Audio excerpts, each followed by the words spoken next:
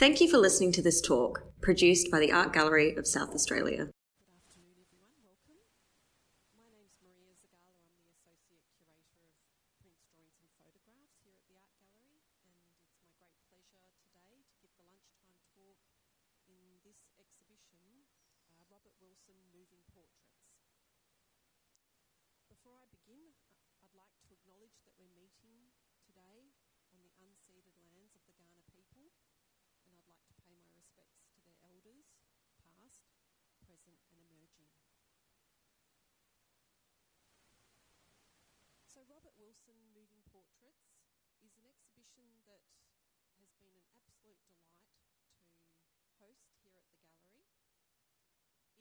It was curated by our director Rana Davenport, and I worked on it with Lee Robb, the curator of contemporary art, and with Jack Matthews, our Director of Technical Matters, and with a wonderful team from the Robert Wilson Studio in New York and the Henry Williams Studio here in Adelaide and Melbourne, who did the exhibition design. And it was really an enormously collaborative process, which in some ways was very sympathetic to Robert Wilson's own work, which is highly collaborative. And the exhibition, as we stand here in this space, if you look around you, it comprises of moving image works, and there's over 20 of them in the exhibition, and works that have been drawn from the gallery's collection and curated by Rana Davenport, and those objects form a dialogue or a conversation in the space with the Robert Wilson works. And Rana Davenport saw Robert Wilson's work for the first time in Singapore in an exhibition and really was very moved by his work and wanted to bring it to Australia. And it's been a long time in development, and it's really a great thrill that we're able to curate the exhibition here for the Art Gallery, and it will only be here in Adelaide. Before I worked on the exhibition, I wasn't familiar with Robert Wilson as an artist, I must admit. I had heard of him as a theatre director, and I had known of his famous opera, Einstein on the Beach, but I hadn't seen it.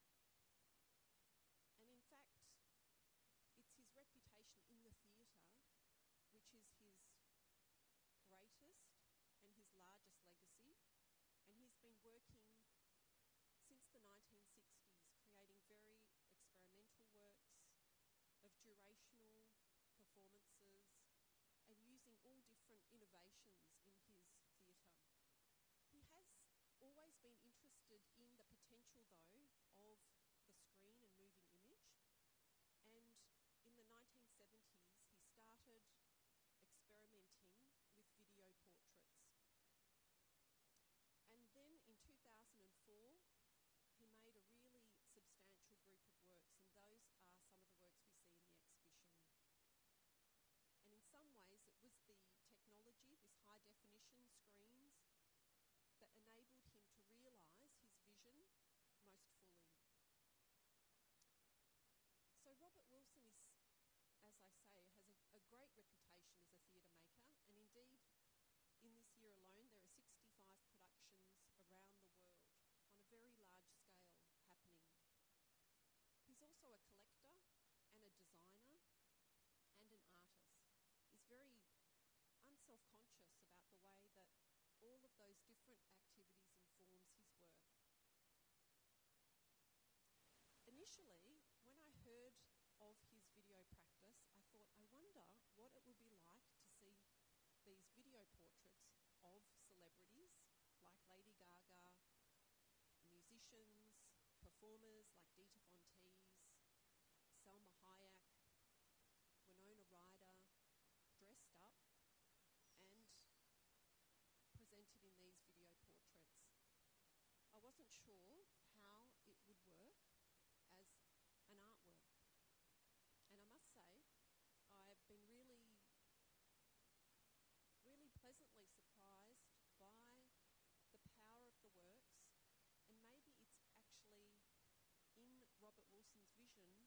of creating a form of portraiture that includes people and animals side by side. And so today I thought I'd start the talk here in this corner because we have a work, Elk, which is a fantastic piece from 2019 and a portrait of Norman Paul Fleming, who is a mechanic. And these are two types of portraiture that sit alongside portraits, say, of Brad Pitt, Winona Ryder, Robert Downey Jr., Lady Gaga, and other famous actors, performers, musicians. And I was thinking, how is it that he chooses these subjects? And indeed, he's described his process of image making as one in which he wants to present a portrait of our times, and that these are the gods of our times. And so in Rana's curation of the exhibition, you'll see a marble sculpture of Aphrodite amongst the display. So she's drawing on this kind of illusion as well. So Robert Wilson's portraits, I think one way to think of them is as worlds unto themselves. They're windows that you want to step through, landscapes, creations that are whole and total. And he considers each portrait of each individual or each animal carefully and plans it fastidiously, initially working just with a pencil sketch of what he might do, and then bringing in his team of producers like Noah Cashman and Chris Green from his studio, makeup artists, costume designers, lighting people, all together to create the work.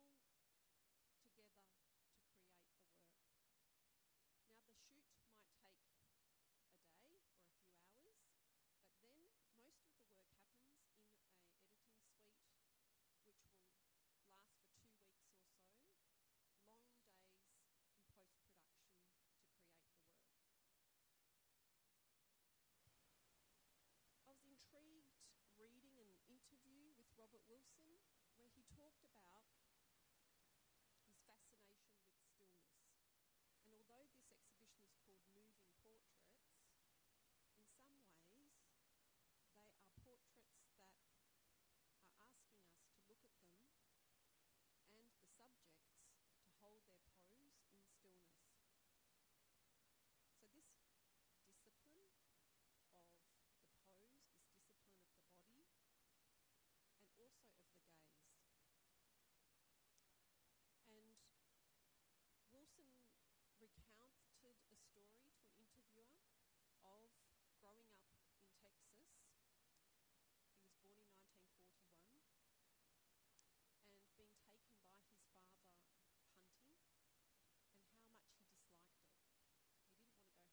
and shooting, and for him, those moments, what changed the experience for him was actually locking the gaze with an animal and being in nature with that animal and holding its gaze.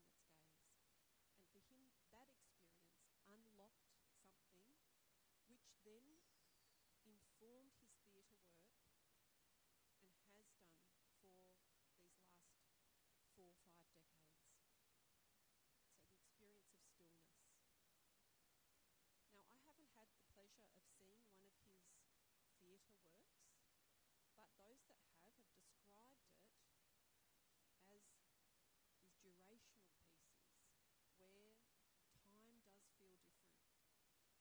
And in these video portraits, Wilson is asking us, I think, to approach the screen and approach the subject, and these are life-size, these large screens, and to hold the gaze.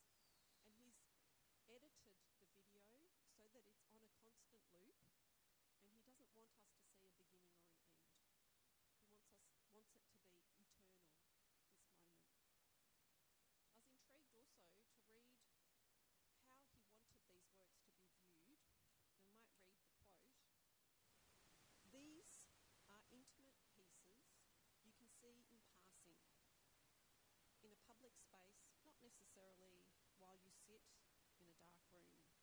can always be on, like fires, a fireplace, or a window opening onto a landscape. That suggests it's a casual view, really. He's not asking you to get intense with these works. He's happy for you to pass through the rooms, to take them in.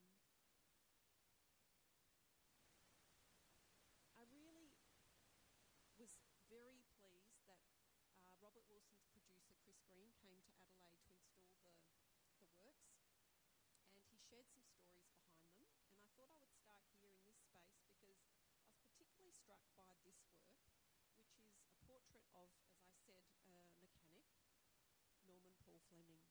And this was an accidental portrait. So Paul Fleming was a mechanic working on one of their shoots, and Sharon Stone hadn't, for some reason, been able to come.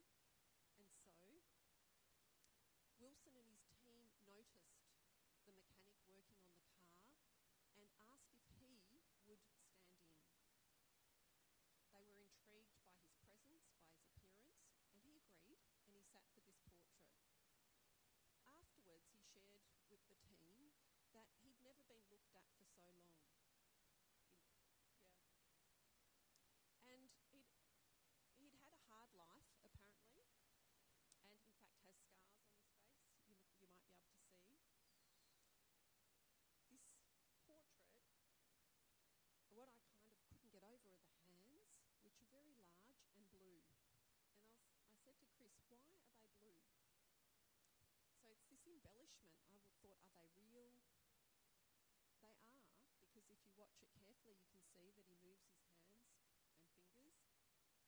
And Chris said that Robert Wilson had added blue paint to his body in certain places. And in doing that, he was referencing Picasso's blue period of painting, and in particular, his painting of the Frugal Meal. And also, in the way that the mechanic is dressed, and in his very frontal orientation, Wilson is quoting the famous American painter Grant Wood and his American Gothic. So this work, which is it's a portrait of a mechanic, also has these other layers added to it. And if you like, if you follow the exhibition and look at these different portraits, you will find these allusions, or you may not. It's not a concern to Wilson if you don't understand what he's alluding to. I did think, when I read in his interviews where he described, what the kind of biographical details of the sitter or a wider cultural reference point might be, you would have to be very culturally literate to pick up on all that he's giving you. Each and every work has a very considered sound component.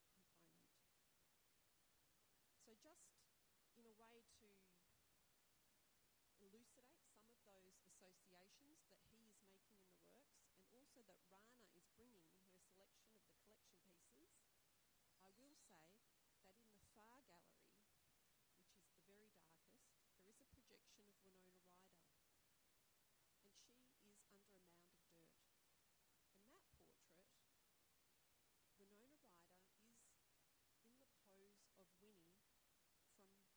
And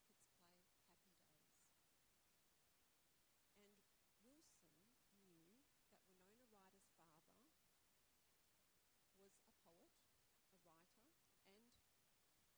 that Winona Ryder's father was a poet, a writer, and a great admirer of Samuel Beckett. And Wilson also knew Winona Ryder liked his work, and Wilson is also referencing the fact that Beckett is his great hero, and that maybe if any other playwright, he draws on him as an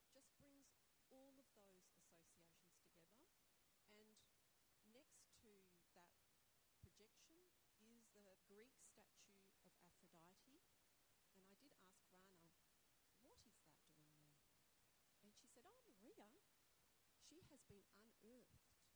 And so here you have the mountain of dirt and Winona in it, and here you have, Aphrodite who's come out of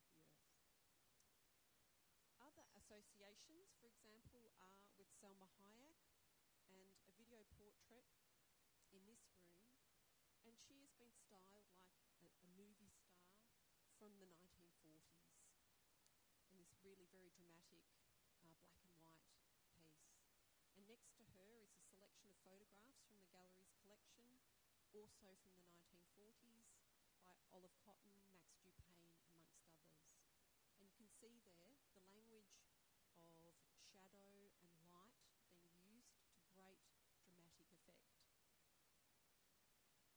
In this room also is the fantastic portrait of Brad Pitt in his boxer shorts and socks and holding a gun. And it's really great to listen to the soundtrack of that one too. He seems to be like a very menacing figure of some masculinity, and this sort of tension uncoils in the portrait until you realise that there's a punchline, and the punchline is that the gun he holds is a water pistol. And in that, Wilson, I think, is referencing Alfred Hitchcock, also his great hero, and Hitchcock, the way that he used to introduce films on his TV segment when he used to point a water pistol at the TV and shoot. And below Brad Pitt portrait are two chairs, and they're chairs by Rennie Mackintosh, early 20th century design classics. And why would a portrait of Brad Pitt be paired with two chairs? Well, it turns out that Robert Wilson is a chair designer and Brad Pitt is a chair designer, and they are both chair fanatics who have large collections. And so in that conversation there, you've got those allusions brought out. The exhibition design is you move from darkness to light, and in the final room is the Lady Gaga portraits, and this very beautiful atmosphere of calm and melancholy. And those two portraits of Lady Gaga were made in 2013 when Robert Wilson and Lady Gaga were invited by the Louvre in Paris to respond to their collection. And Gaga selected the work of Dominique Ong, his painting of Mademoiselle Riviera from early 1800s, and the portrait is of a 15-year-old girl that was commissioned by her father, who worked for Napoleon, and unfortunately the girl died in the following year. And so the portrait really forms a kind of memorial to her. And the works that are paired with that include an antique or a Roman flask from the 3rd century called Balsarium, which was used in funerary practices and was described as a tear collector by some.